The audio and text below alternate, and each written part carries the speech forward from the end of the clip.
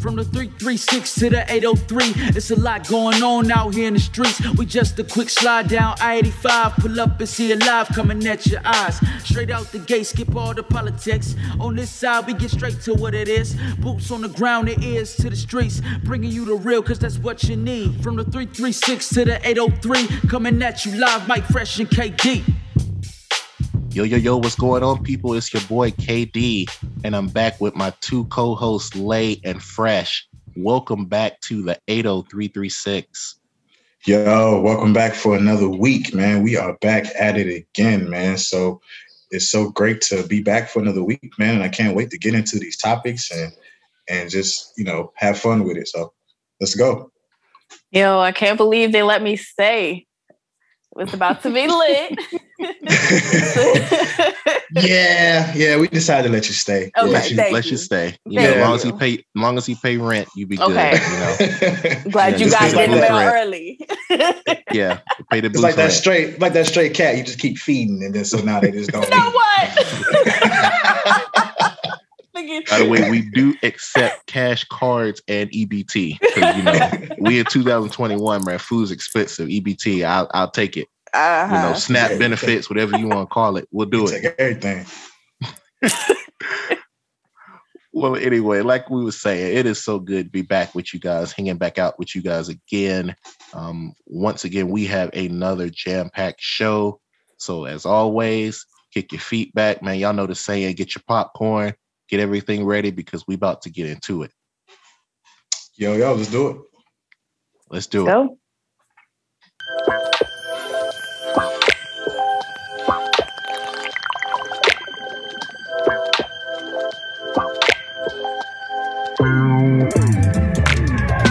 All right, so first topic, we're gonna start it off with a bit of controversy here, as we always like to do on the 80336 podcast.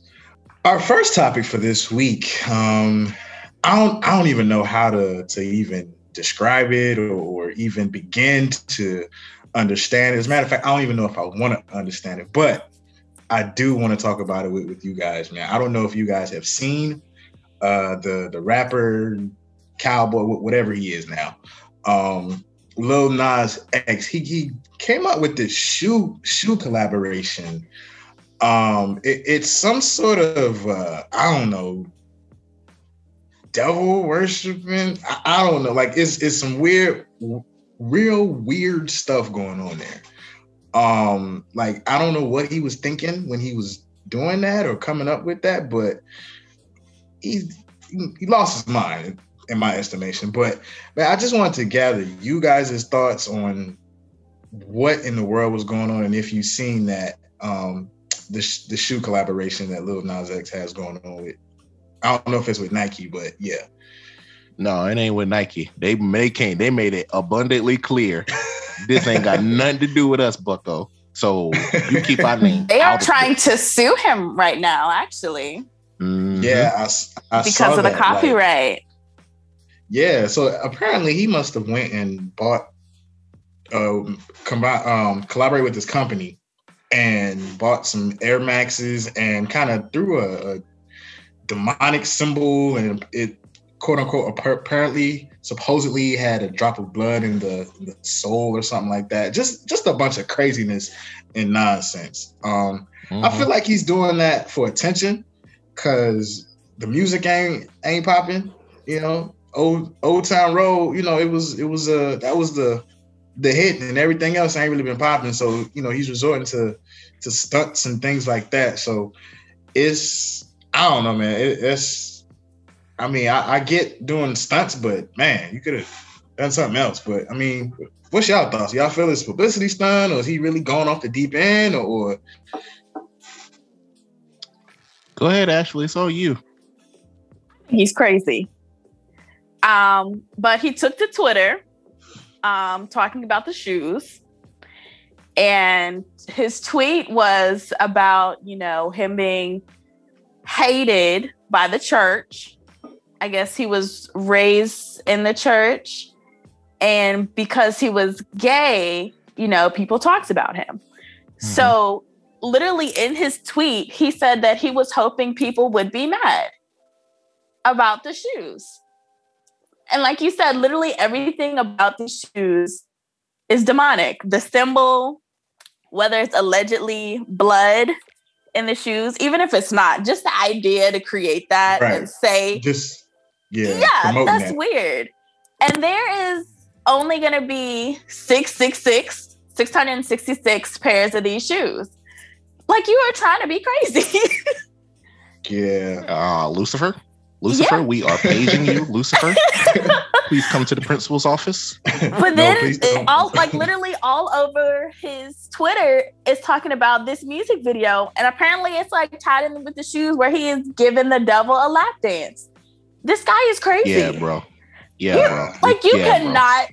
Yeah, nah. Like, when you sitting down with your management team and you trying to talk about what's going to be our next music video, nobody thought that was crazy. The words of Kevin Hart. No. I mean, it's the entertainment industry, so I mean, them letting that type of behavior and stuff fly doesn't surprise me. I mean, we've seen other artists do stuff like that in the past or allude to it. I don't know if some of them really do devil worship or if it's just what Lil Nas X says is to get a rise out of people. Yeah, I don't know if I ever seen somebody give the devil a lap dance like that. That was on some other stuff. Yeah, like, that was on some old weird boy stuff. I was like, because Twitter, just like normal Twitter fashion, everything like erupted on Twitter. Everybody's talking about Lil Nas X, and I got a group chat that I be talking with my homeboys on, and they be like, "Yeah, man, did you see this stuff going around about Lil Nas X?" And none of us posted in the chat because we all straight. We won't play that mess, But when it was going on and they was talking about it, the question was, well, what is he doing? What's the whole purpose of this?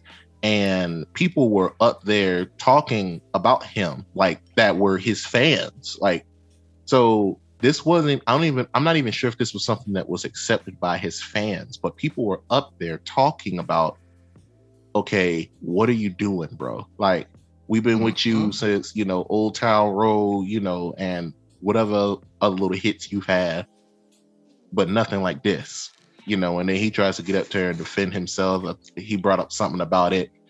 How are you going to be how y'all going to have a problem with that? But, slavery and the Holocaust was okay.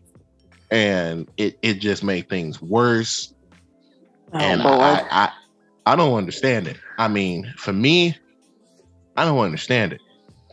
Now, I mean, keep it at 100. If it went on some old devil worship and stuff, the shoes was hot. I mean, yeah, the shoes was hot.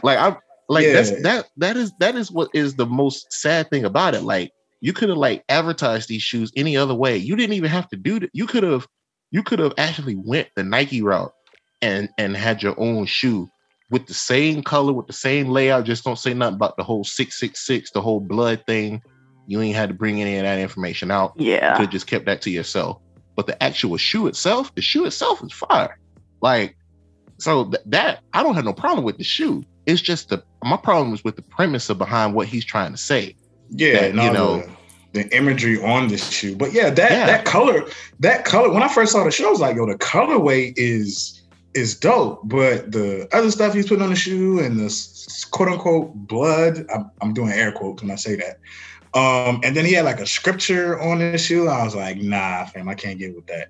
Can't get with that. But it's gotten people talking. People have been bringing his name up. I mean, people we're talking about him this cat for you're right. We're talking about him right now. We're talking about him right now. So, I mean, I guess if any publicity, there's no such thing as bad publicity. So, I mean, he wasn't being talked about for a long time, and now he is being talked about. Yeah, he's being talked about, but the question becomes, is this the kind of stuff that makes or breaks a person's career? Like, is this the type of thing that derails a person's career, or is this something that he can build upon? Because, we've been a part of, scandals and other stuff, from other celebrities, and it in some situations has helped their career. in some situation it hasn't. I feel like if he was a big enough artist, it would make a difference. But the fact that his career really won't much he didn't really have a career. He just had a one. He truth be told, Lil Nas X had a one hit. He's a one hit wonder. Yeah, and, I mean, honestly, what happens next is going to be determined by the music that he puts out. This will break his career if he puts out trash music, and I haven't really heard anything else indicating that, you know, that I think is good music, or something that even if I don't think it's good, I feel like, okay, this is going to stick. If he puts out something and it's good music, if he puts out good music after this, boom, mission accomplished. But he just put out a new song. See my see my point? Like the whole video, like people are talking about the music video. They're talking about the video. They're not talking about, oh, that song is hard, or that's a good song. It's really just about the video and how, I guess, peculiar. And right. No, it ain't peculiar. That just weird. It's just weird. Yeah, but it's really not about his, you know. Right. But here's the thing, though. Here's the thing, though. Like, is this song, like, the song isn't good. I don't want to say it isn't good. Well, yeah, it's not good. To me, it isn't good. It's not good. But like I said, his trajectory is just going to be determined by what he puts out. He's going to have to follow this up with good music, a hit. He's going to have to do something. The ball is in his court now. Because, I mean, also, too, we live in the era of social media, man. Next week, something else happened. Guess what happens to Lil Nas X? He forgotten just as quick as he came. Yeah. Yeah, just as many people were talking about him this past week. Next week, when the next thing hit social media, guess what they're not going to be doing? Talking about Lil Nas X. But if he continues to follow that up consistently with good music, I mean, good music trumps anything. I think about, for example, Rick Ross. When he was in his beef with 50 Cent, he didn't even respond to 50 Cent. He just kept putting out dope music. I mean, well, I don't mean nothing. 50 Cent, it's hard not to hate 50 Cent. Thank you. Dope music. I mean, it's hard not to. I mean, I like 50 Cent, but looking at some of the trifling stuff 50 Cent be doing. it's hilarious. He just be trolling, you know, folks. the more and more I look at what 50 Cent does online, the more and more I understand why he got shot up all them times and is lucky to be alive. Because he be on some more trifling stuff.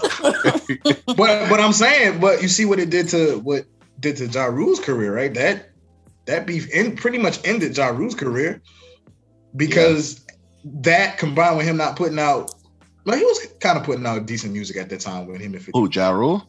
Yeah, he was. I mean, we was talking about how Ja Rule and whenever Ja Rule and Ashanti got together, it was legendary.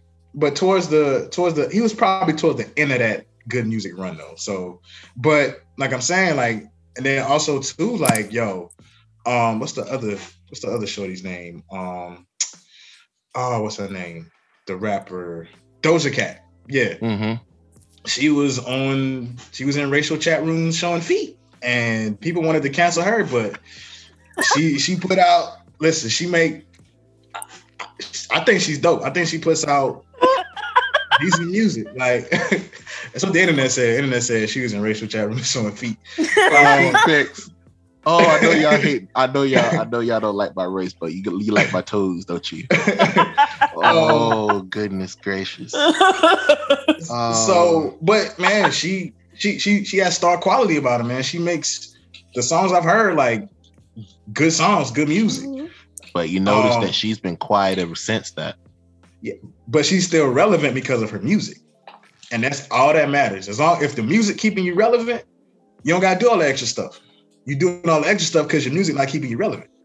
Yeah, that's exactly what I was about to say. Like, the only reason you have to do publicity stunts is if your career is already over. Like, you're trying to get people to talk about you so you can become relevant again.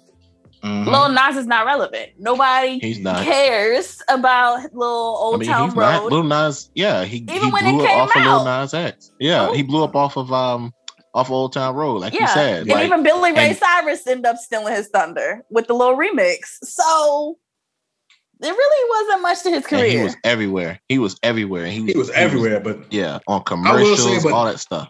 Yeah, that song was big with the kids, man. You play Old Town Road. I hate that song. I never liked it. I hated it. I never liked it.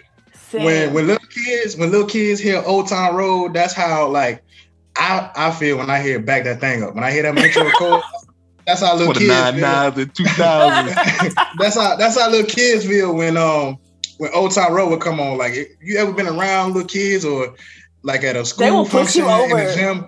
Listen, the little kids go crazy when the Old Town Road, when them opening little chords hit the Old Town Road, kids would go crazy.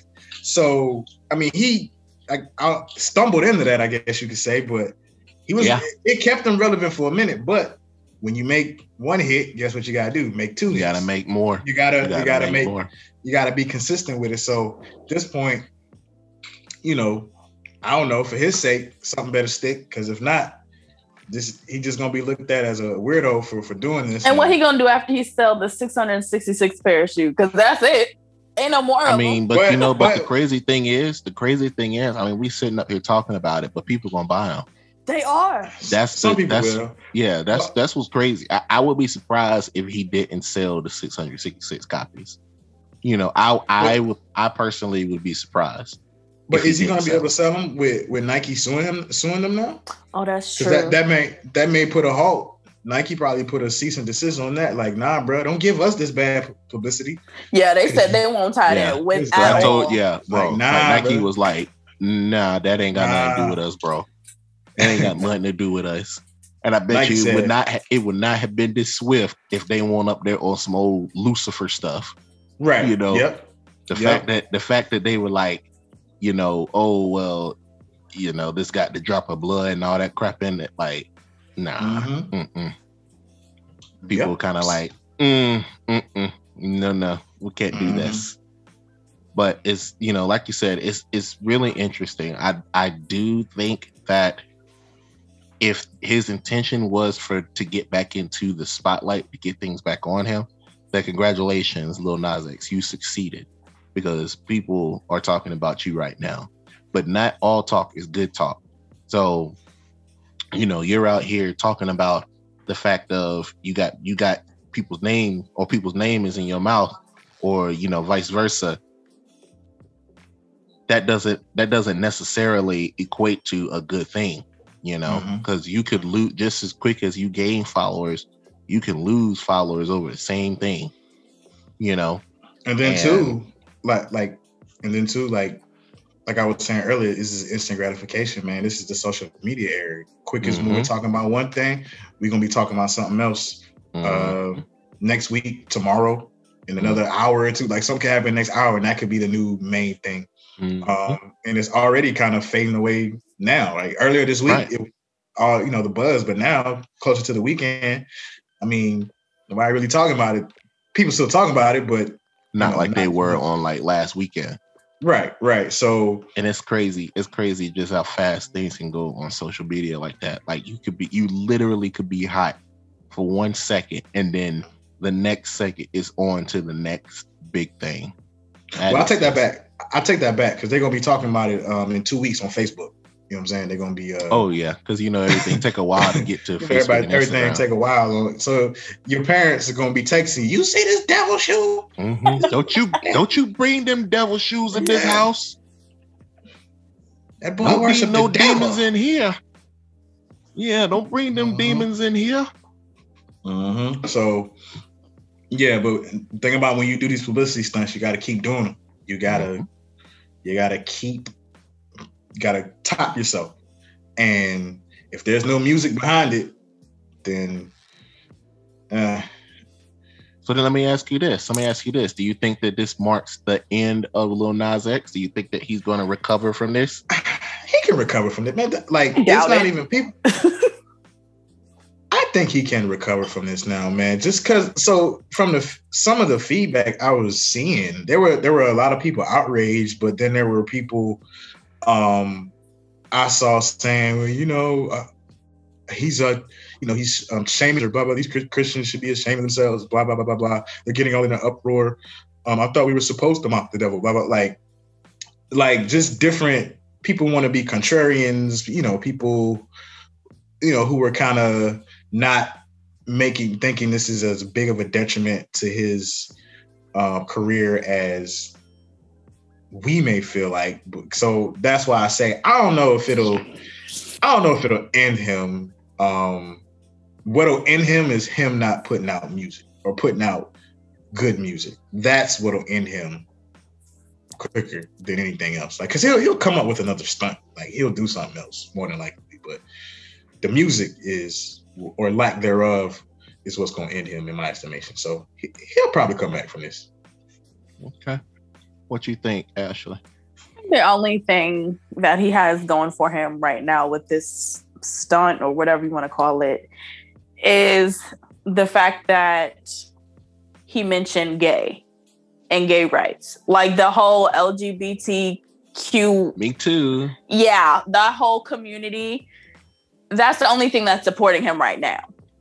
Mm-hmm. Because that's what he's talking about. Like, oh, well, Christians, they made me feel bad because I was gay. So now everybody that's gay or different, now they're going to support him. I think that's the only reason. Right. Yeah. That's the only thing that's going to be supporting. Like, even on his Twitter, that's what it was. Other people that came out the closet like he did. And they were like, oh, I felt what he said, blah, blah, blah.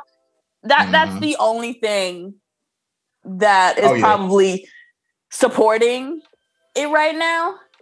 Mm-hmm. Yeah. He definitely gonna have the support of the alphabet community. Like, he definitely gonna have them behind him. You quick witted tonight, ain't you? You quick witted it tonight, ain't you, Mike? I know. The alphabet community.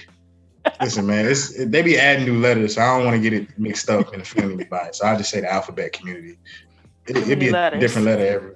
Yeah, now it was like LGBTQ, and then there was some other letters I seen they just added. So and now it's just a plus. Confusion.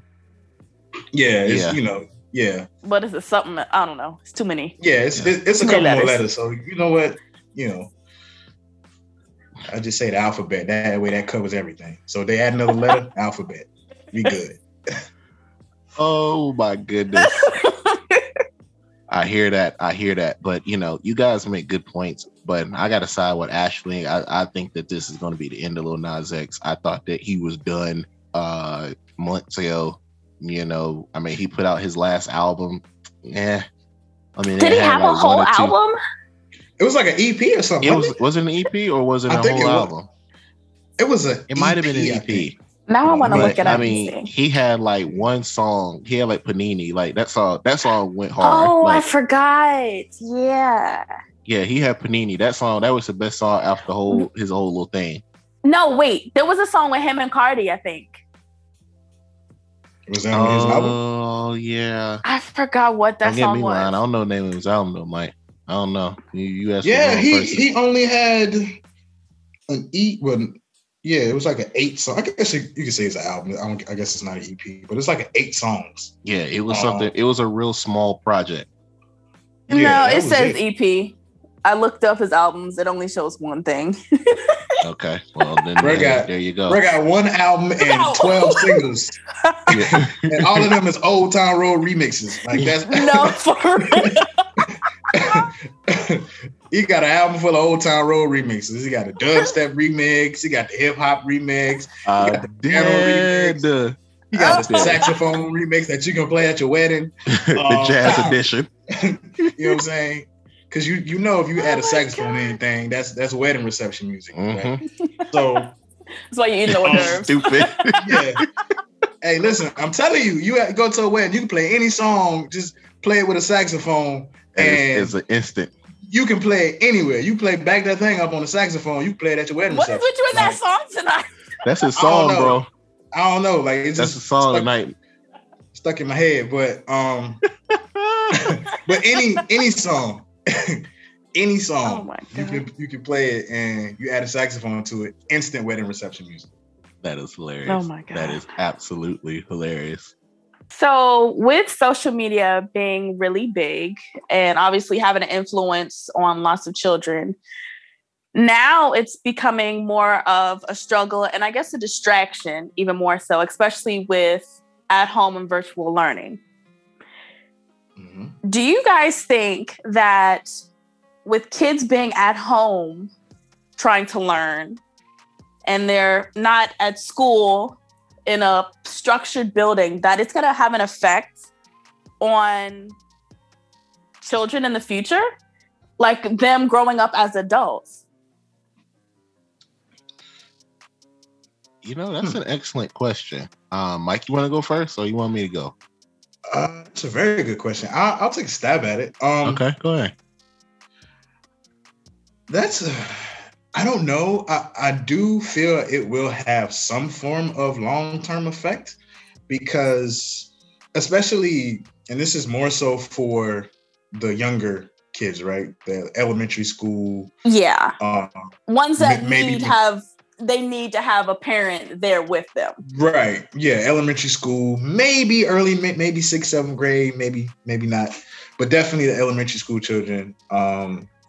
Yeah, it will affect them long term. I just don't know how. I can't really say how at this point.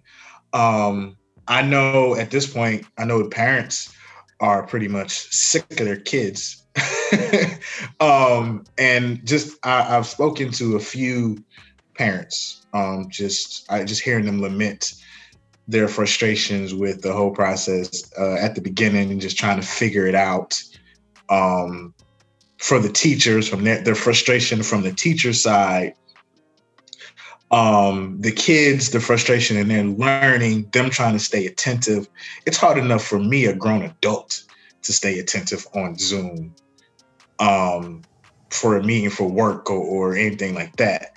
So I can only imagine a 6, 7, 8, anywhere from 6 to 10-year-old kid trying to be alert and attentive, and then their parents, trying to monitor that, and then the teacher trying to be in control of a virtual classroom that she can't do or see or do really anything for these kids. Yeah. You can't really that's like almost control 30 kids at one time.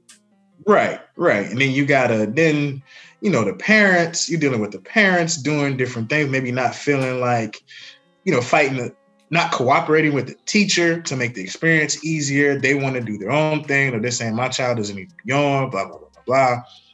My child doesn't need to participate, or the parents just leaving their child to their own devices. Just all type, kids being easily distracted, kids not, paying full attention, or children being children, joking around, playing around with the features on Zoom or whatever, just doing different things. So, but the long-term effects, I don't know. It would be interesting to see, though. I would pay money to hear these kids, to hear from these kids once they get high, years from now when they're in high school, and just to see how they were affected or how it did, how they manage or how it changed learning for them just in general. But I'm not really sure. I don't know the effect it'll have. I know the parents are long-term effects is going to increase the amount of gray hairs that parents get. They're going to get gray hairs a little earlier. I can tell you that, especially if you got multiple kids. Oh, yeah. Yeah. Yeah. So I don't know. That's an excellent question, though. Okay. Kendrick, what you think? I want to attack this question in several different ways. Okay. So my first thing is this. I do think that it will affect a child, or granted, if it was a child, if it was a teenager, if you're in high school or, whatever, it's Mike limited to it great when he said that even as an adult, it's hard to pay attention on Zoom. Going to meetings, doing different things of that nature is already hard to pay attention when you're using Zoom as an adult. So I can imagine how it is for a kid, and this kind of it's funny that it kind of ties into how people feel about kids being homeschooled in general, because the misnomer that goes with kids, all them kids that stay at home, they eat crayons and stuff, we can talk about that later, because I was homeschooled. Thank you very much. And I'm not saying that all kids are that way, because that it has a whole lot more to do with the atmosphere that the kid is coming up in, how they are interacting, if a kid has had the chance to learn those communication skills elsewhere versus just being at home from the very beginning. I had always said that if I did have a kid and it was going to be homeschooled, then I would pull them probably somewhere around the 4th or the 5th grade, where they have had plenty of time to develop cognitive skills and communication skills to be able to talk to people like normal, instead of just looking at it like, eh. So that because that is how it is perceived for a lot of homeschool kids, that they do one or two things. Either they lack those skills, and so it's hard for them when they're adults because they never really had a chance to home in and, inculcate, positive behaviors off of those skills, or they just go buck wild. It normally turns out one of the two ways. So that is something that, has to be considered as a long term, because who's to say how long it is before kids are going to be back in school at a full capacity? It could be this year. I mean, it could be 2-3 years from now. Who knows? And a real concern that I would imagine that a lot of teachers and other people are going to have is how much of this information is really being retained. You have a kid that you're having to teach virtually, so you're not going to be able to give this kid one-on-one help, unless it was, by some special avenue. You're not going to be able to give this kid one-on-one help. You're talking about you're having to control a class of 20 to 30 kids. They are all from different households. They are all exposed to different distractions and different things. And you're talking about having to try to reel all that in and to make sure that they're focused on the material that you're teaching. That has got to be difficult for a teacher, especially a teacher that really cares about whether or not her kids or his kids are, actually retaining the information that they're going over. I think that's the biggest thing is, are they actually retaining the information? But to your point, I did want to add about someone being homeschooled. I wasn't homeschooled. I went to public school, but I think same here. From my observations, I feel like I don't think anything's wrong with homeschooling. It's just as long as you have that person, that child, around other kids. Because I think what happens is the weirdos is because they weren't around other kids. So they were just around adults all the time. So they like act real old. They do. Very, very early. But the ones that are around other kids, it's important to have your kids around, other kids. It don't have to be at school for that to happen. But just, doing things with maybe other kids who are homeschooled, just as long as they can interact with other people their age. So they have that mix and they can still learn those skills as opposed to you just sitting at home, with your parent or whoever your homeschool teacher is all day.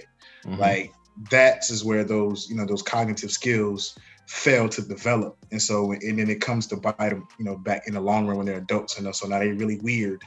Exactly. And so I think that's the key to it. But I do think, like you said, Kendrick, to your point, are these kids really retaining what? And I guess that would then be up to the teachers and their lesson plans to kind of adjust and to make, be creative. And then up to the parents too, to ensure that they're also when they're not on for school, reinforcing what they're learning in school and being involved. And maybe they may have to do a little bit more teaching too, just on the side, so that the kids are learning. I understand that's hard. So I'm not a parent, so I'm sure that there's different circumstances. So I'm not saying that every parent is going to be able to do that, but it may take, just like with this whole pandemic, it's going to take some adjustments. So, I do believe that it's going to take some adjustments. And, that was the other point that I was going to bring out about parents. When you have a child that's, 5-6 years old, and what happens when you have to, you work a full-time job and your husband or your wife works a full-time job, and you're not in a position where you can work from home, what are you going to do? You you have your child that has to get their education, but okay, now it puts you in a binding situation because one, either you're going to have to find a way to work from home, or you're going to have to find somewhere to take your kid so that they are watched while you work. What does that do? Creates a whole nother set of distractions for the child, because instead of the child being home in a situation where they are, less distracted, that they can focus on their work, now they're going to be somewhere else with, all these different moving parts, and it can cause even more issues. So in that fashion, I do feel like it is, a negative thing per se.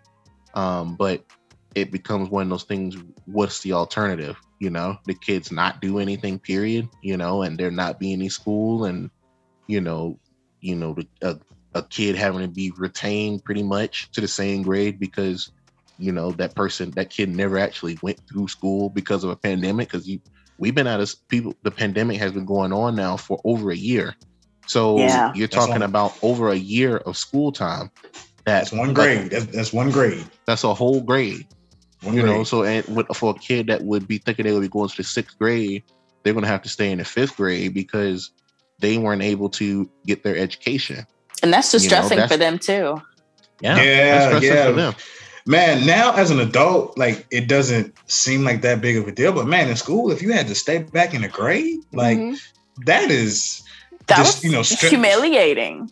It's embarrassing. Yeah, it's embarrassing because the other kids are going to laugh at you and pick at you because you had to stay behind in a grade. And for you, you're stressed out because now you feel, as a child, you feel like a dummy, like you don't feel as smart, and that affects your learning.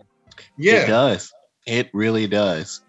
And the other thing that I was going to be saying is that, especially for me, like, I went to school for education, but that was only like 50% of it. I would go to school, to hang out with my friends, for, everything that is involved in going to school, for kids that play sports, kids that are involved in other extracurricular activities, whether it be band, orchestra, whatever you want to call it. And then think about some of the events that happen, especially when you get into the high school setting. Kids might want to go to prom. Kids might want to go to a pep rally. Kids might want to go and be involved in these other extracurricular activities that they cannot get involved in. So that now it feels like they're being robbed of this because of this pandemic. They can't do it. Even if they were at school in some kind of capacity, they wouldn't be able to have a pep rally, at least one that would be the same as the pep rallies that we might have been accustomed to going to school. Sporting events, or graduation ceremony. I was about to be my next. They couldn't even have a graduation. You can't have a normal graduation. So you think about, how hard it was, how hard you might work to get where you are in school, and you get in a situation where you go to graduate, but you can't have a normal graduation. You can't do the whole tassel turn and all of this good jazz because or go out after graduation. Like your graduation ceremony is on Zoom. Like you can't even walk across the stage. You can't even walk across the stage. Like you can't, that last, because a lot of times, especially like high school graduation, a lot of times the last time you see some of those people. Mm-hmm. It's the last time you are in the same building with all of those people. Exactly. That you spent like 12 years. Yeah, that you spent that time with since elementary school, and some people since daycare if they lived in your neighborhood. Like that's the last time, and like that's a lot to have to. And a lot of people experienced it this past year. And I think maybe this year, I think there will be more graduation ceremonies, just the way it looks like, everything's trending. Yeah, things are trending with this pandemic. But last year, man, when everything was just so uncertain and it was just way more craziness, just as far as just not knowing what's going on or not knowing if we're going to ever do things like that again. Like, it was crazy and it was a lot of stress. So, man, I feel for those kids. It'll be something kids that are in school in this era will always remember. Kind of like how we remember, 9/11, where grade you in, where you were when you heard about it or whatever. Mm-hmm. These kids are going to know even more so with the pandemic, because this thing has lasted a grade or two. So, yeah, there's something that when this generation finishes up high school and they graduate and all that, like, there's something they're going to always remember. So it's going to be interesting. Yeah. That's I was to say thinking, the least. Yeah, but it's crazy because when I was in the store the other day, it was supposed to be like a storm coming through, and I guess they're making it easier where, okay, if it's a storm, then we're just automatically going to do virtually, I guess, for kids that are doing both in school but social distance. And I overheard the mom of the child complaining about it. And kids are very impressionable. They soak up everything, and they soak up emotion too, not just what you say, what you do, but how the parents are reacting to it. They're reacting more than the kids are. Like, these are babies and their whole worlds are being changed, and they don't know why, because they don't understand what a pandemic is. You're making a big deal about it. Of course, it's hard for all of us, but when you have a little one that's looking up to you and you're complaining about it, sometimes I feel like that should just be private. Like, yeah, you can be upset about it, but these kids don't know why you're upset. They're going to think you're mad at them because they're home with you more often. And now you have to step up a little more. You might have to do a little more, like you both said, help teach, because the teachers, they can't do everything because they're not there. So the parents have to do a little more and step up with the teaching and helping more with homework and stuff like that. So if you have a negative attitude, the children are automatically going to have the negative attitude toward it. That's not going to help with them growing and with their education, because they're struggling. They don't even know why. And then, like you guys said, with all the different changes, even like we talked about, even in high school grades, things that they miss out on. It affects a lot of them. I was homeschooled. Y'all talking about homeschoolers, but see, you normal. See, that's the thing. Yeah, you normal. So you was around other kids, obviously. Hey, it's not like I gotta worry about you, licking that wall or something. Yeah, like okay. So you know how to have a conversation. Oh my God! But you know what's so funny is that I can't remember which one of y'all said about not being. I think it was you, Kendrick, about not being homeschooled from the beginning. I was in school from kindergarten to 4th grade. So 5th grade, I was homeschooled. There you go. Yeah. And my brother, I think he was up till like 1st grade, and we both were homeschooled. So it helped because I wasn't the only child. I had a brother, and my mom made sure we interacted with other kids. So y'all going up there, everything. So everything that me and Kendrick said, like, you have to interact. You can't think this is my friend and Andrew. She got a. She pet her pet glasses case. Pet rock. She got a Andrew. She got a pet 2x4, like she just petting it, like it isn't Nettie. Yeah. So stupid. But I think But the only thing that is different is that my mom chose to homeschool us. She was an at-home mom, so she knew what she was getting into. Parents, when the pandemic hit, it was like, boom, schools are closed. Yep. Take care of your kids. And so they were forced to adjust right there on the spot. Yeah, they didn't know, because I know at least in my area, they were like, okay, we're going to close down for a couple weeks. This is going to pass by. We'll be open back up. These parents were going to the movies. They were going out to eat. And I'm like, this is the whole pandemic y'all are in. That it doesn't just work like that. And they didn't know how to adjust. So, it's a lot for them. We're going to see. It's going to be interesting to see exactly how things turn out. Yep. Because this is this is a new territory for a lot of people. Matter of fact, this is a new territory for all of us because none of us have ever experienced a nationwide pandemic. Not like what we have now, where everything has come to a grinding halt. Yo, it's so you are being forced to adapt, forced to change, whether you like it or not. Exactly. You don't have a choice. These are the choices that are being made for you. So school, just like this, is just another example of how folks have had to make adjustments on the fly when they might not necessarily wanted to do that. You know, I can't imagine being a parent now and having to deal with those things. Not to mention, it's, you know, it's hard enough with the parents themselves trying to adjust during this pandemic. Like, it's hard enough on the adults doing this whole thing. So you can only imagine the change of everything going on for the kids who don't really understand. Like, they don't know the true magnitude. They don't really truly understand what's going on. They just know everything's been flipped upside down. And so not to mention the kids that are going through these changes. Combine that with the parents trying to adjust themselves as well, because it's this thing affected everybody, every single person.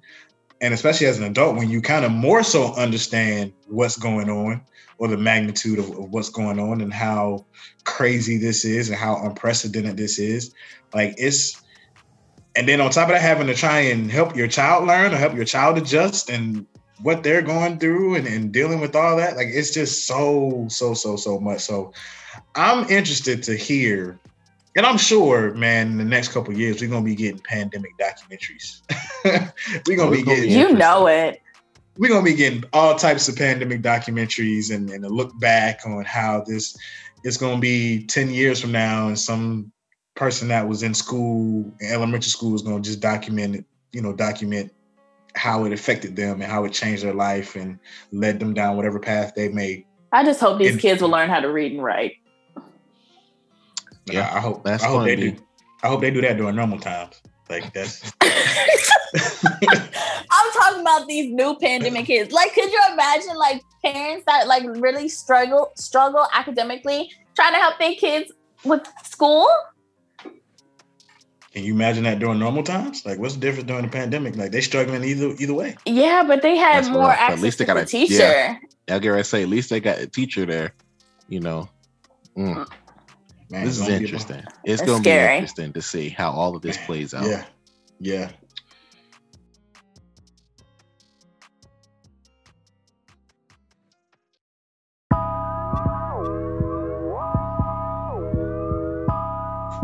So it's funny that y'all mentioned, staying at home as kids and all of that comes with it, and how parents have been forced to adjust to that.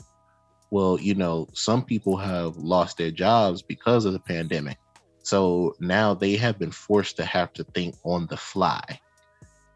So that is called being an entrepreneur. Being able to take a skill, take something that you have, be able to make some money off of it.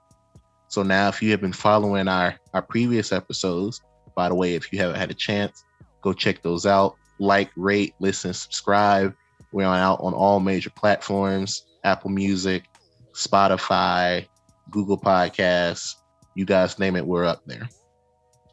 Anyway, if you listen to our previous episodes, we have a section called The Neighborhood, which we will also be having a new guest later on this evening. But we have had several guests. One up here already, Ashley. We have Lexi. We've had several other people up here who have already taken advantage of having that skill of being an entrepreneur and growing off of it. And I always ask the question to, the people in the neighborhood, well, what advice would you give to somebody who is starting their own business or wanting to start becoming an entrepreneur? What would be the steps that they would need to take? So I'm going to ask you guys, because, one could say that this is right now, we're entrepreneurs. I mean, we're taking the time to, create a podcast. Everybody who's listening to this might not know all the extra steps that goes into doing this. So I wanted to ask you guys this. I'm going to start with you, Mike, and then we can go to you, Lay. What really makes a successful entrepreneur? I think the first thing is understanding what you're going to be getting yourself into as an entrepreneur. I feel like Ashley, she can maybe speak to this way, way more so than I can. But just even with this podcast, and I do an Instagram live show, Fresh and Friends, every Sunday. Make sure y'all check that out if y'all haven't. It's on my Instagram.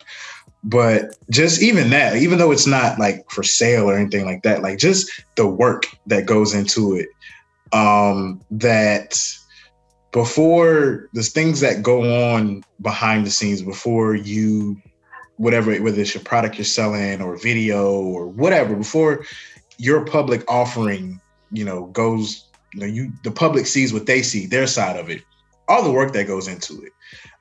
It is going to be doing things you don't feel like doing when you don't feel like doing it.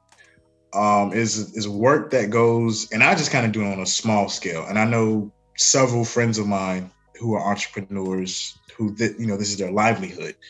And in talking with them, I see everything that goes into it. It's just understand that it's going to be work, and understanding just starting, honestly, just doing it and knowing that it's not going to be perfect at first. It takes time. It's not going to be an overnight thing. You do have to put the work in. You have to be willing to put the work in. That's not an easy thing. And I feel like those things is what, realizing those things and then doing those things, I feel like is what would make someone an actual, a successful entrepreneur. Ashley, I feel like I want to let you take more time, because, we've spoken to you in the neighborhood and kind of know what you're into, and you're kind of just starting, but I feel like you can kind of speak to this way, way better than I can. So I'm gonna let you kind of take it from here and just kind of speak to this. No, I mean, I agree exactly with what you said. It does involve a lot of work. I think sometimes when people say, okay, I'm going to work for myself, they think, okay, it's going to be easier than working for a boss. It's usually the complete opposite, because when you work for a boss, you clock in, you do whatever they ask you to when you clock out. Whereas if you're working for yourself, you work till you're done, basically. And you have to be the boss. You have to be the employee. You literally have to do everything because you're building this. I try to compare it to having a baby. Like, you are literally putting everything into this child. Your business becomes your child that you have to take care of, nurture, and grow literally from the beginning. Like, nobody's going to support your own business better than you will. So that means you have to do advertising, marketing, building whatever it is that you're doing. And it takes a lot of work. But I think I don't want to say the biggest thing, because I'll probably say that repeatedly, but I think you can't be afraid to fail or mess up. Mm-hmm. Mm-hmm. And I feel like that's even us with the show. Like, this show gets better and better every week, because you always learn. You can learn from yourself. Exactly. Mm-hmm. You can always look back. Okay, this is what I did last time or last week. This is the feedback I've gotten. You know what? I think I'm going to change it up. This might be a better approach. This might be a better way of doing something. People try to put themselves in a box. You can never stop growing. And I feel like that should be the same way. Yeah, that should be the same way as an entrepreneur. You should always be trying to see how you can better yourself or your own business. You gotta think like a CEO. I'm like, these big time. Talk that talk, Ash. Talk that talk. Go ahead, think like she about to be a motivational speaker. She said, "Oh my God!" I hear it. She already see how she's sitting up there. So she about like to. She's motivational speaker. Her next hustle about to be writing books. Like, okay, Oprah. About to be a come to her seminar. I'm dead. Like, you have to think like a CEO. Like anytime they have like these, what was this show where people used to be the boss, undercover boss, and they would go like their story, like, oh yeah, I wasn't the CEO. I used to do this, and then I built my own business. Or people on Shark Tank. People build their business in their garage, and now they're signing papers with these sharks. You literally cannot be afraid to go out there and try something. You have to think like a CEO. Okay, you know what? These people, they can do it. I'm doing it too. Like you can't be afraid. It is nerve-wracking. Don't get me wrong. It is very nerve-wracking. But sometimes you just have to push yourself and be like, look, either you're gonna do it or you're not. Yeah. Just get up and do it. I'm sorry I'm laughing. It was funny you bring up the Shark Tank because all I can remember is the little ad they used to have on Instagram for the black guys that had the little sponge for their little hair. They was doing the whole little twist, the twisting their hair up, this, that, and the third. Love that sponge. See, that's what I'm saying. That joke was hilarious, bro. That used to be over Twitter. That used to be over the Insta feed, bro. Like, had me out here getting ready to get a sponge, curl my hair up. I forgot the name of that thing. But they used to advertise it all. That used to be like one of their like commercials, you could say, on Instagram of an idea. But to your point, Ashley, what you said makes perfect sense. And I want to speak, for me personally, I want to speak in two different reflections. One, as this podcast, like, you've already mentioned, both of you guys have already mentioned, a lot of time and a lot of effort goes into the podcast. And for all of our listeners out, that's tuning in right now, there's so many different moving parts from the planning phase, from even when me and Lay get together, and we brainstorm, as to which topics that we're going to be talking about every week. As we're talking about the podcast and preparing for it for the week, we all do posting. We post on social media, whether it be Facebook, whether it be Instagram, whether it be Twitter, Snapchat. We're doing things to promote it, to make people want to tune in and listen to what we have to say. We're doing the recording process like we're doing right now. We're having guests on. We're, asking viewpoint questions from our listeners. So there is so much, and that's not even the hard part. The last hard part is putting everything together that we have done into a cohesive and finished product that everybody gets to tune in and listen to. So there's a lot of moving parts that goes into each and every week that we do a podcast that people may not even know about. But we do that because we understand what it takes to make this podcast be successful, and that is something that cannot be taught. That is something that you have to have, because not everybody has that same drive. I mean, I'm sure that both of you guys can name people that you may work with or that you may have worked with in the past that just have kind of had this whole lackadaisical attitude towards their job, towards what they're doing at their job. And they just really, act like they don't want to be there, like they don't care, Meanwhile, you get in there and you're doing what you're doing to make your money. That's part of that mentality that you got to have. Everybody doesn't have it.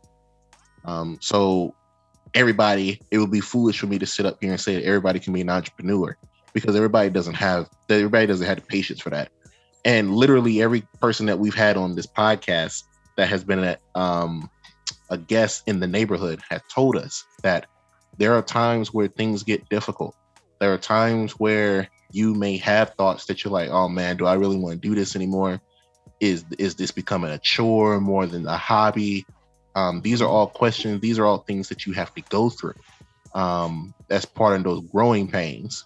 that brings me into my next statement as a DJ. You know, I've been DJing for 9 years now, and lots of people have, you know, heard me DJ, and I have been to several different places, several different states to do different parties. And I've had a blast at every one that I've gone to. But it's work that's involved in that. Getting all your music together, you know, having everything cohesive, having everything sound fine, the travel, getting there and setting up, you know, making sure that you have your financials taken care of. If you're having to stay overnight, there is so many different moving parts. Like 2 years ago, I believe I had to do a major update. So I had to buy all new equipment, which is, you know, an expense. Yeah. But, you know, but that's I mean, expensive. but I can't, I mean, but you know, yeah, it was, yeah. It hurt. But at the same time, I look at it from the fact of, okay, my last equipment was used that I bought from a friend of mine when I first started on this journey. And I had this equipment for 7-8 years.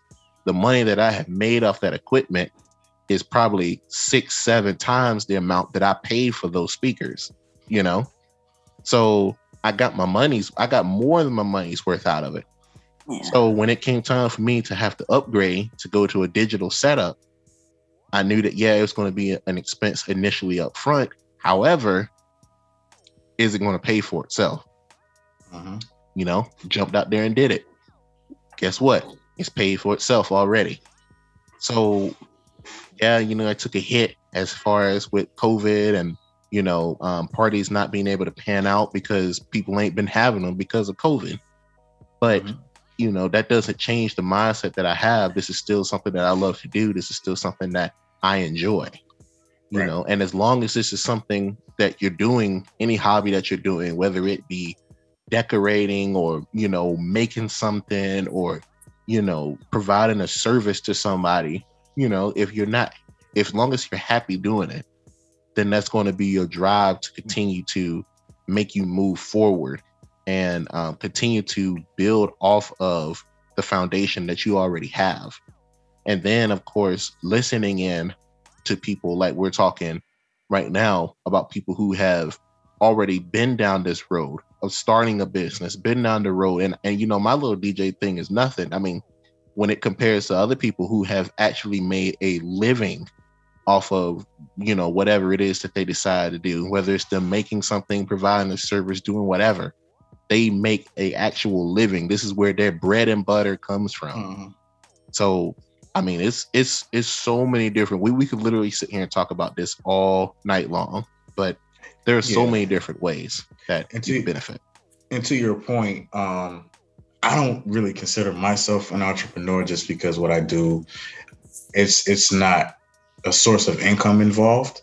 So I don't want to disrespect those who are entrepreneurs where they are, whether it's, you know, they're just going all in and making it this, you know, whatever they're doing, their sole source of income, or they're taking financial risks to pursue whatever it is that they're doing.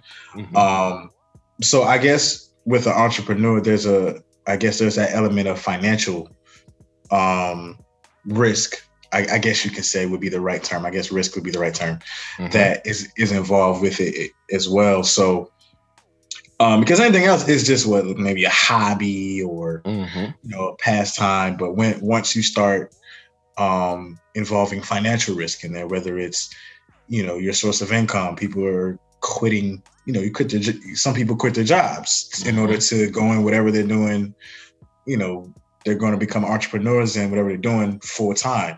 So that's, you know, maybe something guaranteed to something that's a risk that's involved. And like Ashley, to speak towards what Ashley's saying earlier, it can be scary, I'm sure. You go from that sure thing to something you don't know is going to pan out, and to having to be employee, having to be boss, having to be, you know, every department, so to speak. And in the beginning, not knowing if it's going to pan out, not knowing, like, understanding that in the beginning, there's going to be some loss, you know, being able to It's gonna be some ramen noodle nights. It's gonna be from, working that guaranteed 9 to 5, where after 5 o'clock you're done with that job for the day, as opposed to working all night. Yeah. All night and you're still not, and it's constantly on your mind, and now you gotta pay yourself for, when you're an entrepreneur, ain't no PTO. Mm-hmm. If you don't work, you don't get paid, so those risks involved. So I did kind of want to correct that from a little bit earlier, because I do the little Instagram show, but that's free of, that's not any loss out of I go to work Monday. Right. But don't sell yourself short, man. Just because you might not be getting paid off or something doesn't take away from having the entrepreneur mindset, because at least in my eyes, what you do with Fresh and Friends, and if you guys haven't checked it out, make sure you go and check out his page. We'll put his information on the 80336 page. So just in case you want to swing through, check him out. We definitely encourage it. But for what you're doing, that is a level of entrepreneurship. You don't necessarily have to be doing something and making money off of it. Now, if you decided that that's what you wanted to do somehow, or if you wanted to move that into something else where you could be making money off of it, then that's different. But you're basically a TV show host. Yeah. Yeah, you got your whole voice. Well, Montel Jordan. Yeah.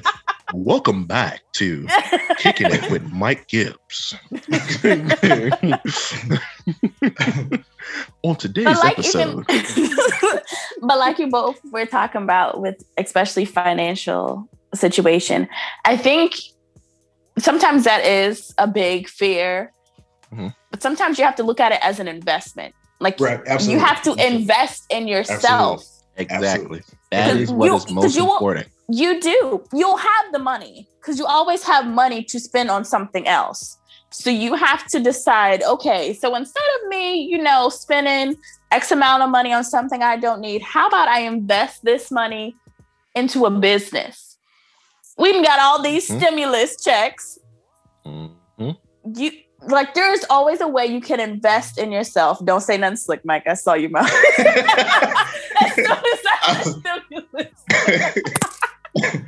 She sound like LLC Twitter. You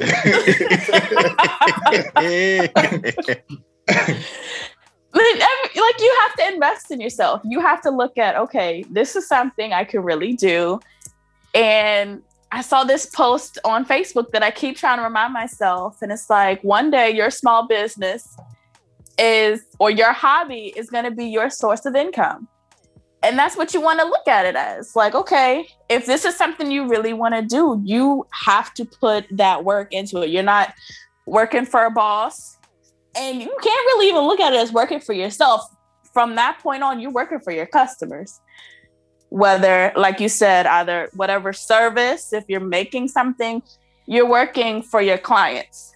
You want to do whatever you can to make money, but to make your clients happy. That's exactly right.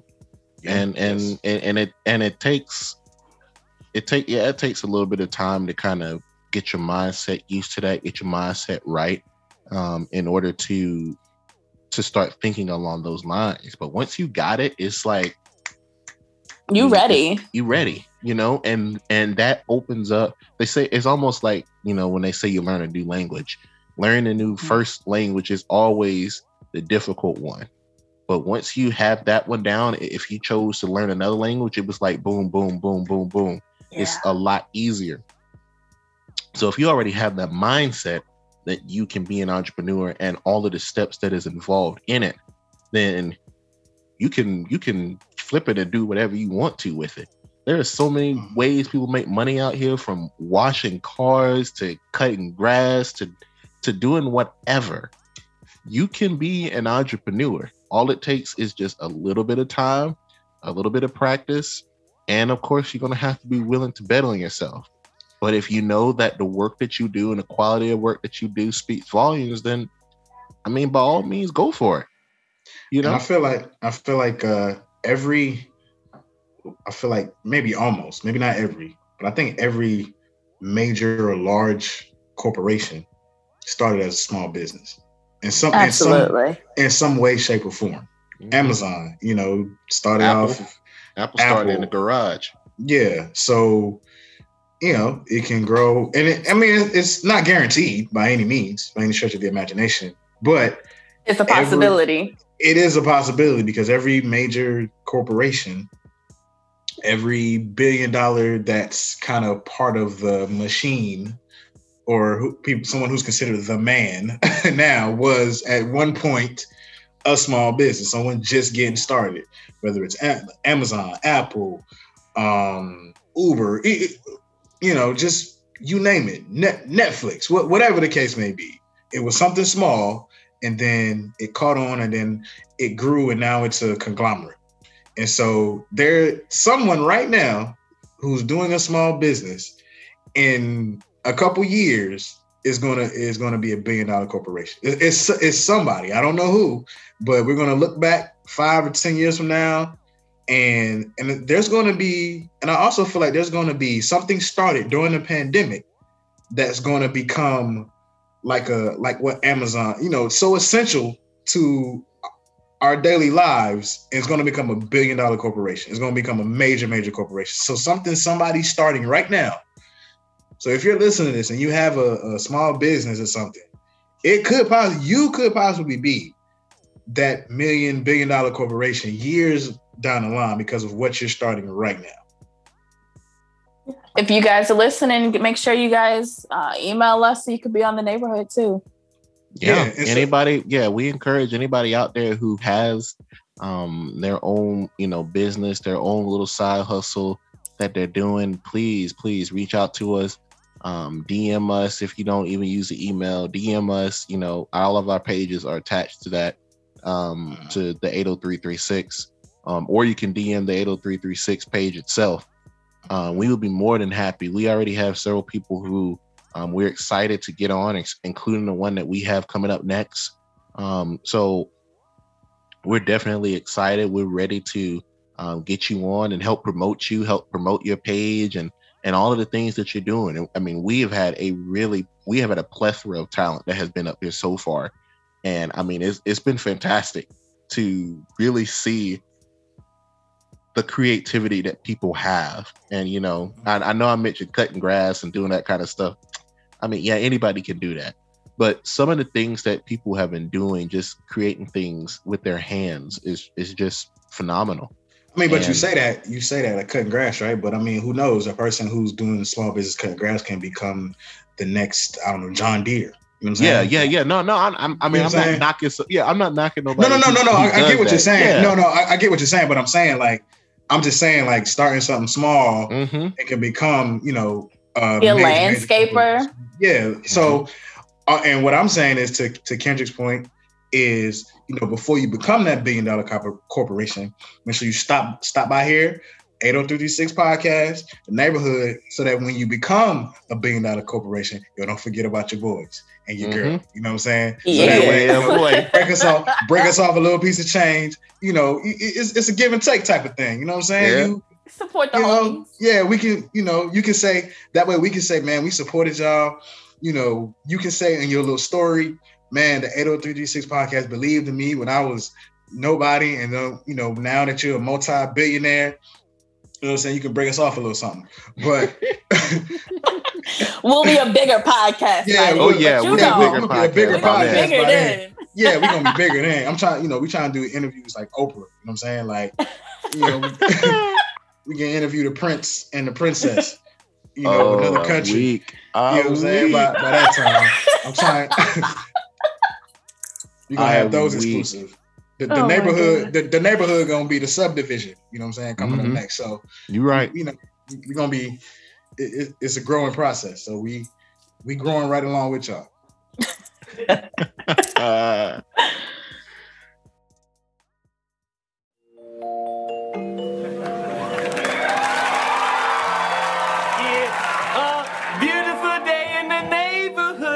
Beautiful day for a neighbor. Could you be mine? Would you be mine?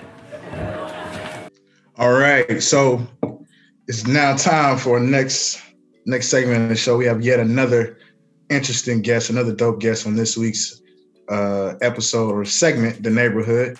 So I wanted to bring a good friend of mine, man. He's a good dude, dope dude, man. And I wanted to have him on and talk about what he has going a little bit, man. He's in a unique business, and I want him to tell the world what I know.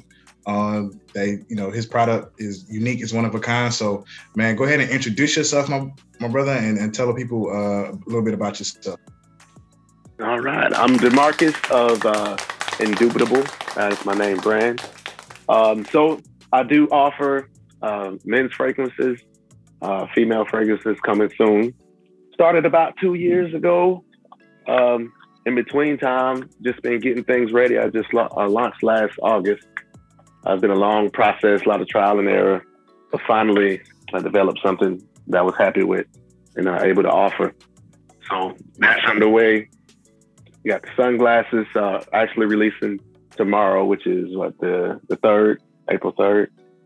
And also got another business venture I'm working on.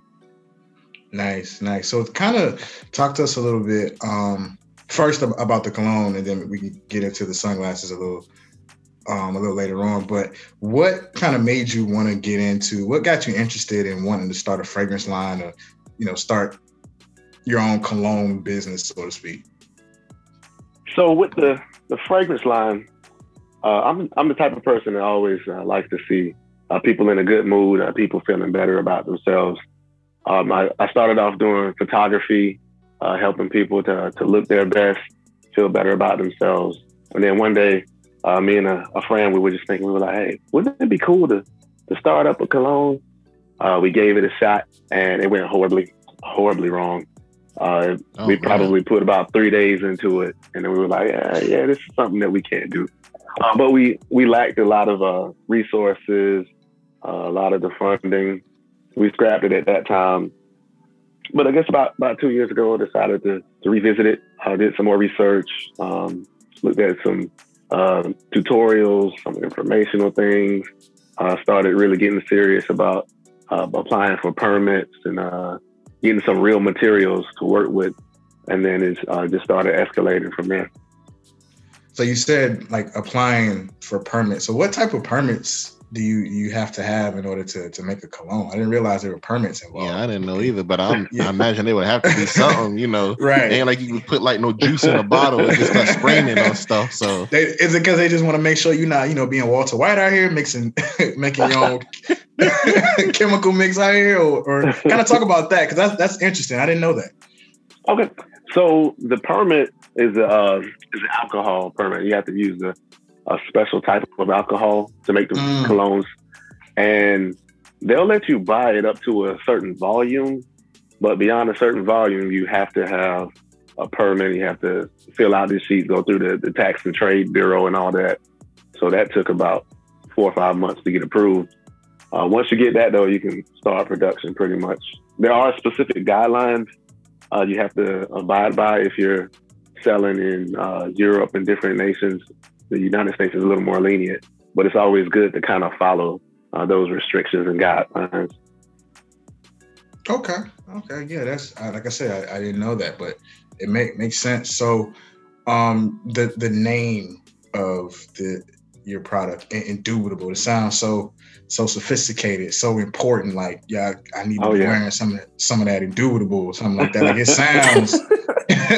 It sounds like something I can't afford, right? But oh yeah. But talk about where you came up with the name, because I'm familiar with your product, man. Your branding is top tier, from the logo, the name, everything that comes with it. When you send in your packaging, all of that is A1 from the jump. So just talk about the name and how you decided to brand it the way that you did, and yeah, just explain that to us a little bit. All right. So the name. Like you were describing, I wanted something that when you hear it, it strikes the emotions of elegance, sophistication, a little bit on the expensive side. So I started thinking, and I remembered back when I first started college. It was maybe the first year or two, just one random day. this guy, he came up and he was like, "Hey, y'all, I got a new word for y'all. Indubitable." And I was like, "What that mean?" And what it means is sure to be. So I thought about that. I was like, hey, that's pretty cool right there. And it kind of stuck with me all this time. And I started using it, in my vocabulary and in my sentences and such.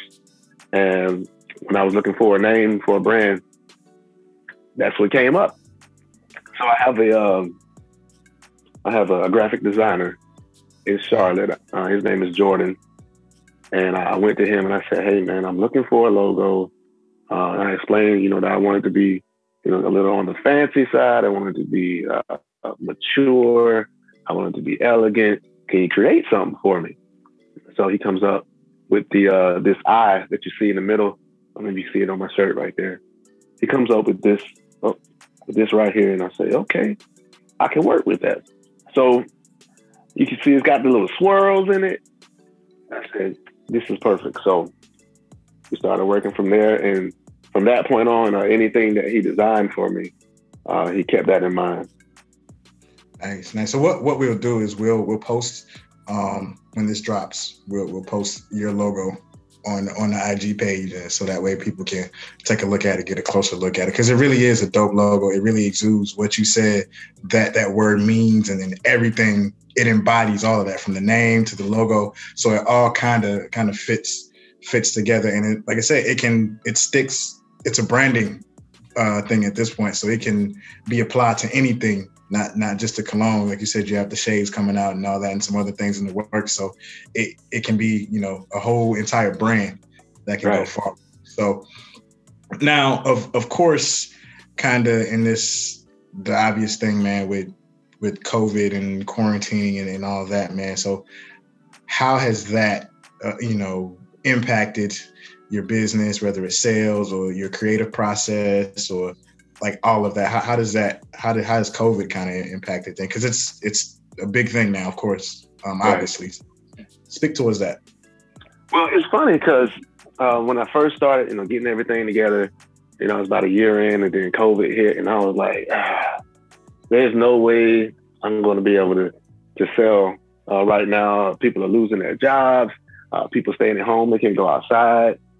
I said, there's no way I'm going to be able to sell this. But what it's done is being that I've been able to be at home a little more, it's given me time to kind of focus on it, to develop it a little more, to test a little more. And then I had a friend that pretty much said, well, people are still shopping on Amazon. They're still going out getting all these packages, even though we're in the pandemic, and the PlayStation was about to drop. People were buying PlayStations in this pandemic. So you can go ahead and sell your product. And I thought about it for a few days. I was like, well, I said, yeah, let me go ahead and launch it and see how it does. So was able to launch it, and she was right. People are still buying. People still wearing colognes, even though we're in a time right now where everybody's wearing masks, and it might not be as easy for others to smell it. People do enjoy the smell themselves. That's what's up. People want to smell good, even if nobody else can smell them. Yeah, right. Exactly. So tell me, I know you ain't gonna be able to. I know, it might be like G14 classified, or like Colonel Samuel's recipe or something. It's not made for the general public. But tell us a little bit about the whole process of actually making your cologne. Like, I've never heard of anybody making a cologne. So like, this is like completely new for me. So like, what is the real process of that? How long does it take? I'm assuming that you got to like test your batches out and make sure everything, smells on the up and up. Like, how does all that work? Yeah. Okay. So like you said, it is a rather lengthy process. Not the development part, is just kind of the testing phase. So what you do is you get your materials, whether it be essential oils, aroma chemicals, different forms of absolutes of materials, concretes, naturals, whatever you use. Once you find a mix that you like, you have to dilute it. Different people dilute it with different things. Alcohol is most common, but some people make oils and such, which is a similar process. But once you add that dilutant, you have to wait a while because it's going to smell different once that chemical reaction takes place. You might have to wait 2 weeks, might have to wait 4 weeks. You want to shake it in between time. So that's when the length of time comes into play. You might go 2-3 weeks, go back and smell it and be like, oh no, this ain't it. With me, I originally had a formula right before I launched. And then, I had it together. I said, yeah, I like this. And I presented it to my dad.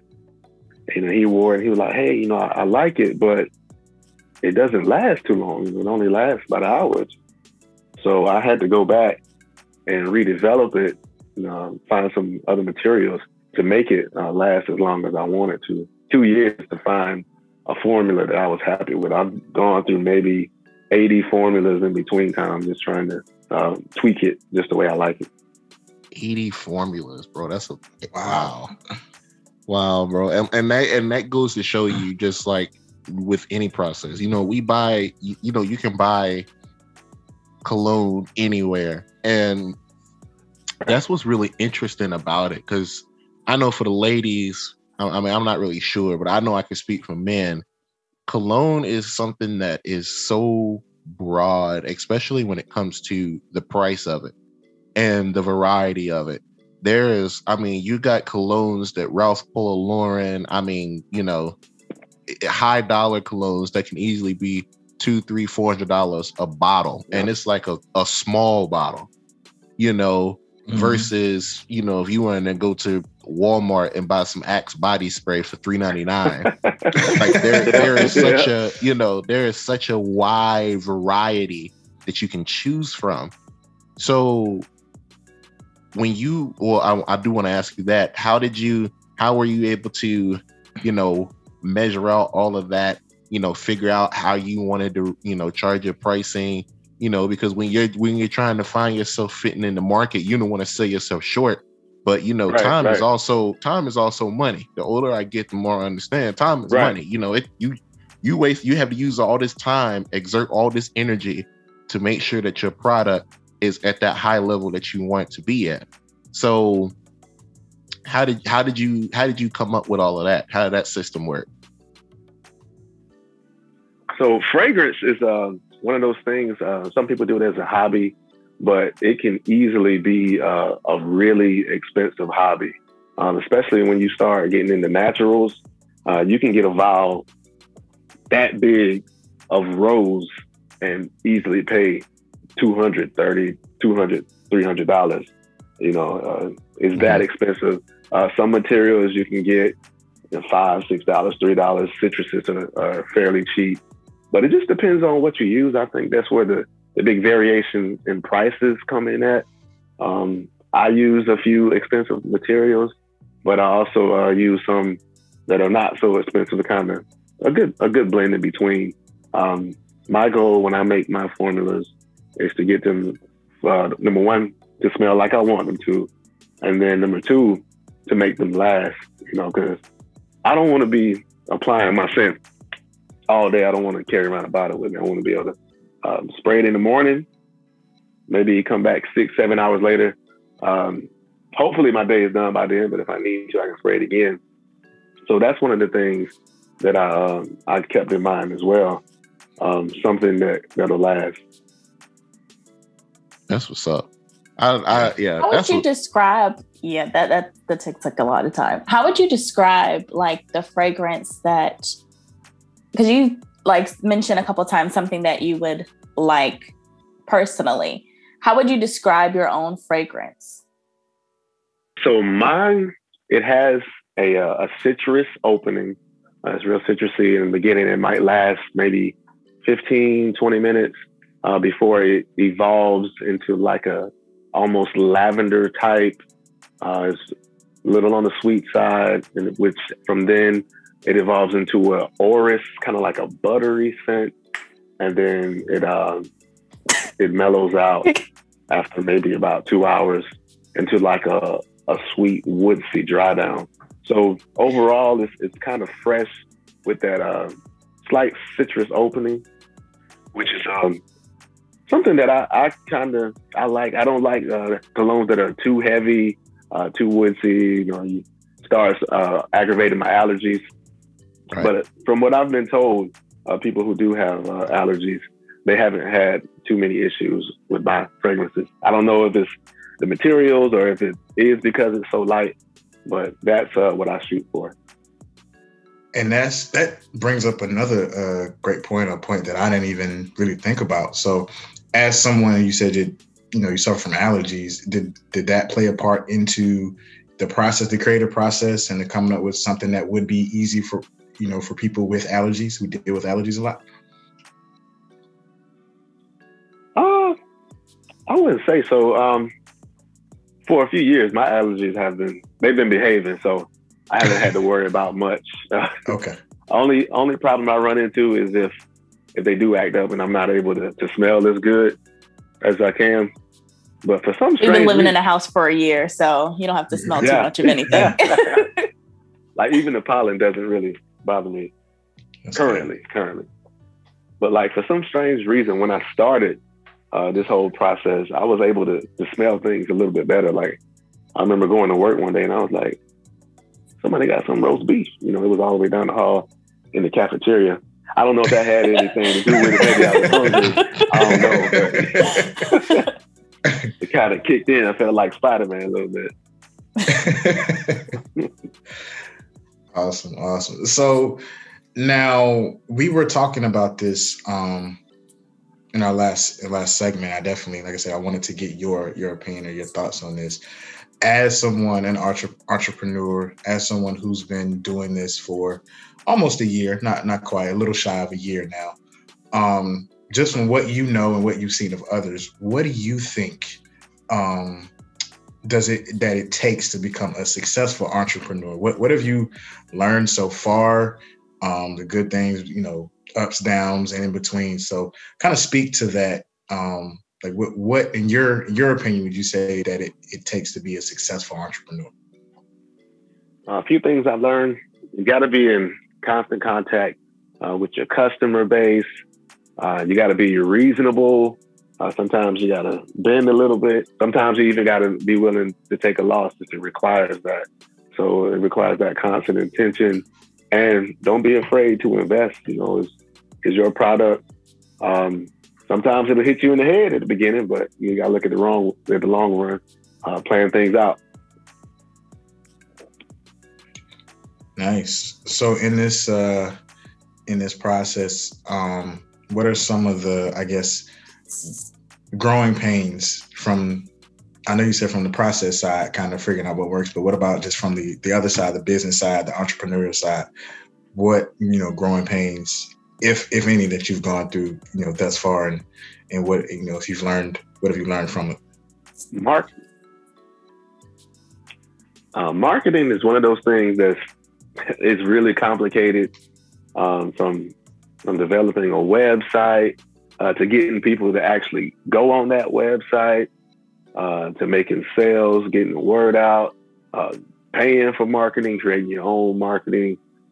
Thankfully, I have a photography background, so I'm able to do a lot of my own photos. That saves a little money, but I would imagine that can get really expensive, which I'm still gonna go into that as well. But a big thing also that I've learned is that you have to delegate. Delegation will save you a lot of stress and anxiety. Is something that's I've found really necessary. Just paying people to do things that, even though you may have some knowledge of, paying a professional in that area will get you further than you working on something for 2 weeks that could take them 2 days to do. Right. Can't do it all. Yep. It's important to have a team, to be able to delegate to, because if you have to be able to be 100% invested in what you're doing, and you don't want to half-heartedly do something, especially when you're breaking down a formula like that and and trying to make your product as great as it is, Right. you definitely got to make sure that you have 100%. You're giving it your 100%. So that's what's up. So I do have another question for you. I know we like press conference right now on you with all these questions. So we was going to try to keep it brief, but like the question's just rolling right now.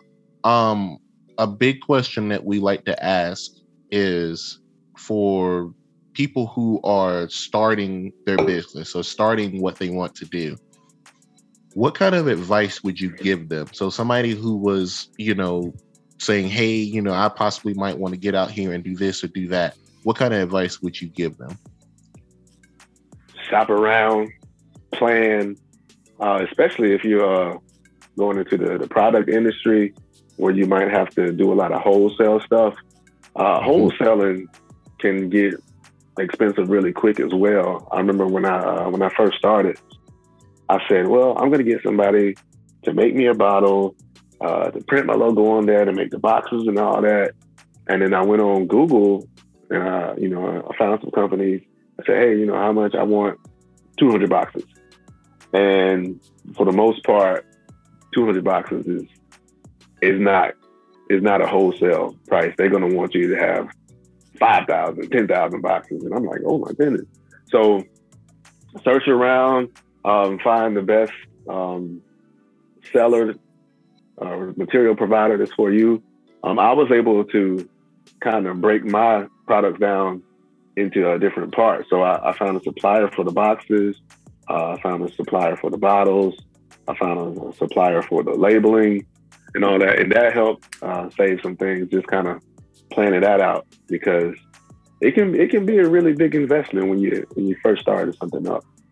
And also ask friends too, consult with friends.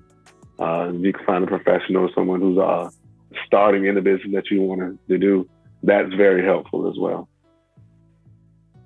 So I'm gathering the biggest thing is planning and delegation. Yeah, you definitely got to delegate.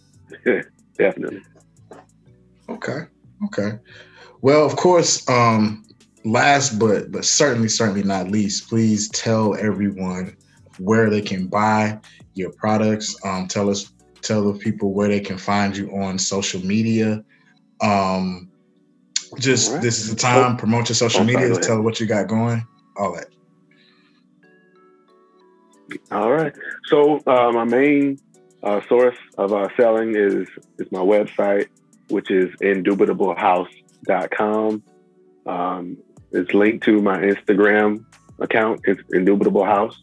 I also have Facebook, which I believe is also Indubitable House. That is where I do 98% of my sales. If you catch me in person, I can, but it's probably going to turn into an online order anyway. But that's where to find me at. Cool. Yeah, man. Like Mike said, we are, thrilled to have you on this week, man. Like I said, it's been a blast. We definitely are going to have your information up on the page. So for anybody who didn't catch that website, we will have it up on the actual Instagram page, on our IG page, so that you could check him out. Check out D-Bro, see what he's got going on, see if he's got something up there. Oh, you know what? I know we said that was the last question, but I got one more, and then I promise we're done. I promise. All right. Okay, so I'm surprised that Ashley didn't say anything about this, but is there something in the works for maybe a lady's perfume or something along those lines? I didn't have to ask. I heard him say something about a lady's in the work. That's what I was hoping he was going to say something about it eventually, but he was just talking about the guys. So I was like, I'll just let y'all talk. Because I was waiting. That's kind of what I was hinting to when I was asking about the fragrance, what it smelled like. Of course, I want to know what the guys smell like, but I want to know what you have in mind for, the perfumes for the ladies. I got love for the ladies too. So actually, I think it was last weekend, I met with a retired perfumer. He's going to be mentoring me on developing this women's scent. It's going to be called Liquid Rose Gold, and that's all I can say about it right now. But I like the name. I like it just because of the name. Okay. See, man, I told y'all, man, his branding, his name, like everything is A1, and like it's everything about it, man. That like, and that's not something that I think that's an underrated part too, is branding. And because you can have the product could be quality product, but sometimes when you're starting off is giving people a reason to want to, support your product outside of your friends or people who are going to support regardless, because it's you and they know you and they want to show love, right? But to the stranger, right? And they say, D-Bro, why should I buy this cologne? They see your marketing, they see your branding. It's enticing marketing, it's enticing branding. It feels, like I said earlier, it feels important. Like it feels like it's something that the upper echelons, the top tier folks who wear, or something I should have. And a lot of folks don't develop that early on in their process like you have. And I know it's only going to, as you learn more, as you continue to grow, it's only going to go up from here. But just this early in the process, you having that part down pat, man, that speaks a lot to your creativity and to your mind and the way that you think. So that's real, real dope. Appreciate that. Absolutely. Yeah, Mike. So what's better or even better than having all of the colognes that D-Bro has out right now? He has something special going on right now on his website. So if you're a little hesitant to buy the big bottle of the cologne, he actually has samples. He's going to have free samples on his website that you could check out. All you got to do is go pay the shipping. So now you literally have no excuse. You can go on the website, get you a free sample. All you're going to have to do is just pay for the shipping. See if it's something that you like, and we can go from there. Right. Yeah.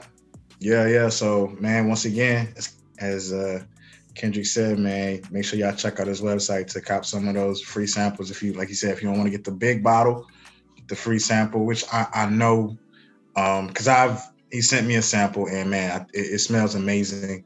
I can only imagine what the scent for the ladies is going to drop once he gets that. I'm excited. Rose Gold. Do we have like a like a release date or anything? Something in the works, maybe, or it can't be disclosed yet. I don't know. Don't put that man on the spot. No, listen, man. All right, okay. He working on it. He just told you the process. Well, It's like a Nike release. All right. Well, everybody, make sure you follow his Instagram and Facebook. So, ladies, we know when it's about to release. There it is. Yeah, I've got the general theme of it together. I just gotta together. All okay, right. it's in the works. Yep. Yeah. Well, D-Bro, once again, man, we thank you for coming out and hanging out with us here in the 80336, dude. It's been fantastic. Once again, I mean, we literally, I ain't trying to puff us up or whatever, but we be having some dope people in the neighborhood. Like, we ain't missed yet. So like everybody who's been in here has really had their own invention, their own vibe, their own business that they rolling with, and they have all been spectacular. So we definitely encourage you guys, once again, if we have not made it clear, check out his website, check out his fragrances, check them out. You won't be disappointed. Kendrick, two more things. So tomorrow, the Indubitable Frames will drop, unisex and the ladies editions, which you can see that they're all gradient colored right there. Also, I'm gonna put these on, just for demonstration purposes, but these are the women's frames right here. They're cat eye. You can see that as well. I love a good cat eye. Tomorrow. Oh yeah. Gradient cat eyes. And then for future works, looking into launching a brand of gummies. So be on the lookout for those. Listen, man. Multi-talented, man. This man about to open his own Walmart, yo. about to have his own. Nah. It's like a upper. Nah, this ain't it. Yeah, I'm about to say, brother. Maybe a Target. Don't reduce that. Don't reduce that, brother. Don't reduce that, brother, to Walmart, man. You can't wear your like a Kroger's, bro. pajamas. You can't wear your pajamas to shop at his store. Nah, you got to come fully dressed. You got to iron and throw an outfit. You know? Oh, a week. Yeah, you can't. He said Walmart. Listen, D-Bro, don't let him compare you. It was no disrespect, bro. It was no disrespect there, bro. It was no disrespect. Hey, Walmart, they billionaires, though. They billionaires. Yeah, see that, man? You know, I mean, hey. But that's true. Not the consumers, not the people that you see. I ain't never seen a billionaire at Walmart. Oh, my God. Oh, man. But, yeah, man, we look forward to that. Like you said, listen, so by the time this drops, the shades will already have dropped. So just be on the lookout for those shades, man. They're dope shades. Like I said, the cologne is gonna be dope. Got some other things in the works. We don't want to speak on that too much. We want to, let him, as we've heard his creative process, man. This man he's already becoming a legend. So. I gotta hype you up, man. Gotta hype you up. So appreciate it. Be on the lookout, man, and make sure you support his venture, fellas, man. You know what, ladies, if you want something to buy for your fella, look no further, man. There's an idea right there. And fellas, man, you want to get something for your lady, get the new shades. Get the new shades for your girl, man. Summer's coming up, man. We probably gonna be outside a little more. So perfect time for the shades. So there we go. There it is.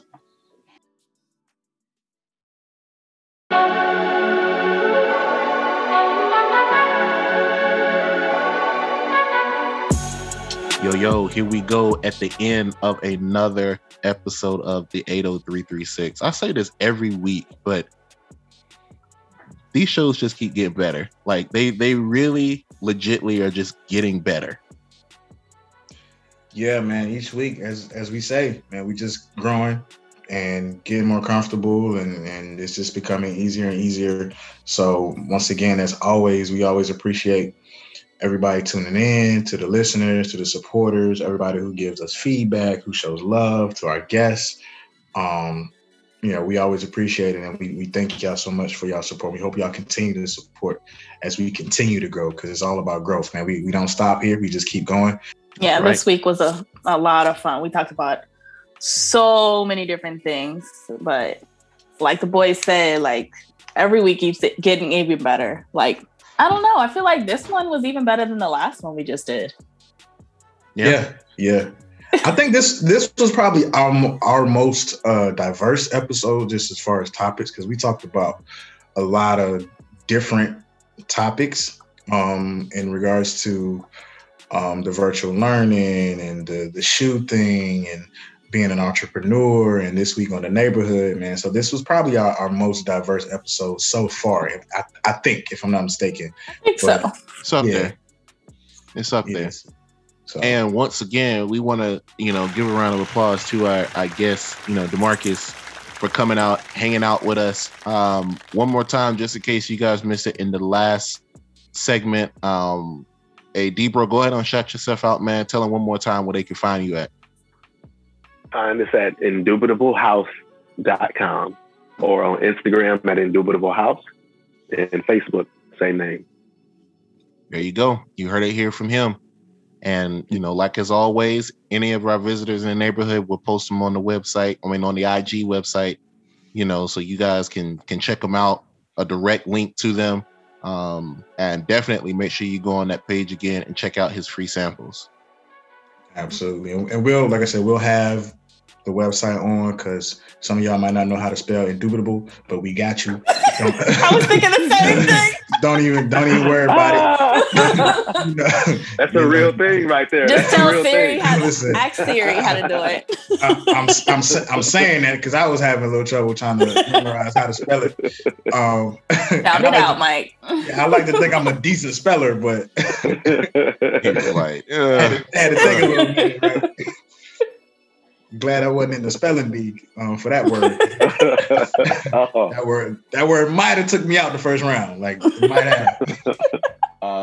But yeah, we'll post everything on our page in our stories, and we'll probably do like a little post as well with his logo, and so people can kind of see and get a better feel and see up close and personal what Indubitably is all about. So yeah, man, just once again, man, we appreciate everybody as always, man. Thank you again, D-Bro. Appreciate you for coming on, man, and just talking to the people and taking a little time out of you. Yes, thank you. Oh man, always, man. So just keep it up, man. I look forward to seeing, more of what you got going. So, and once again, thank all the listeners for tuning in, man. We appreciate y'all. There it is. So as always, this is KD. I'm here with my man Fresh, my girl Lay, and we signing off. Peace out. Peace.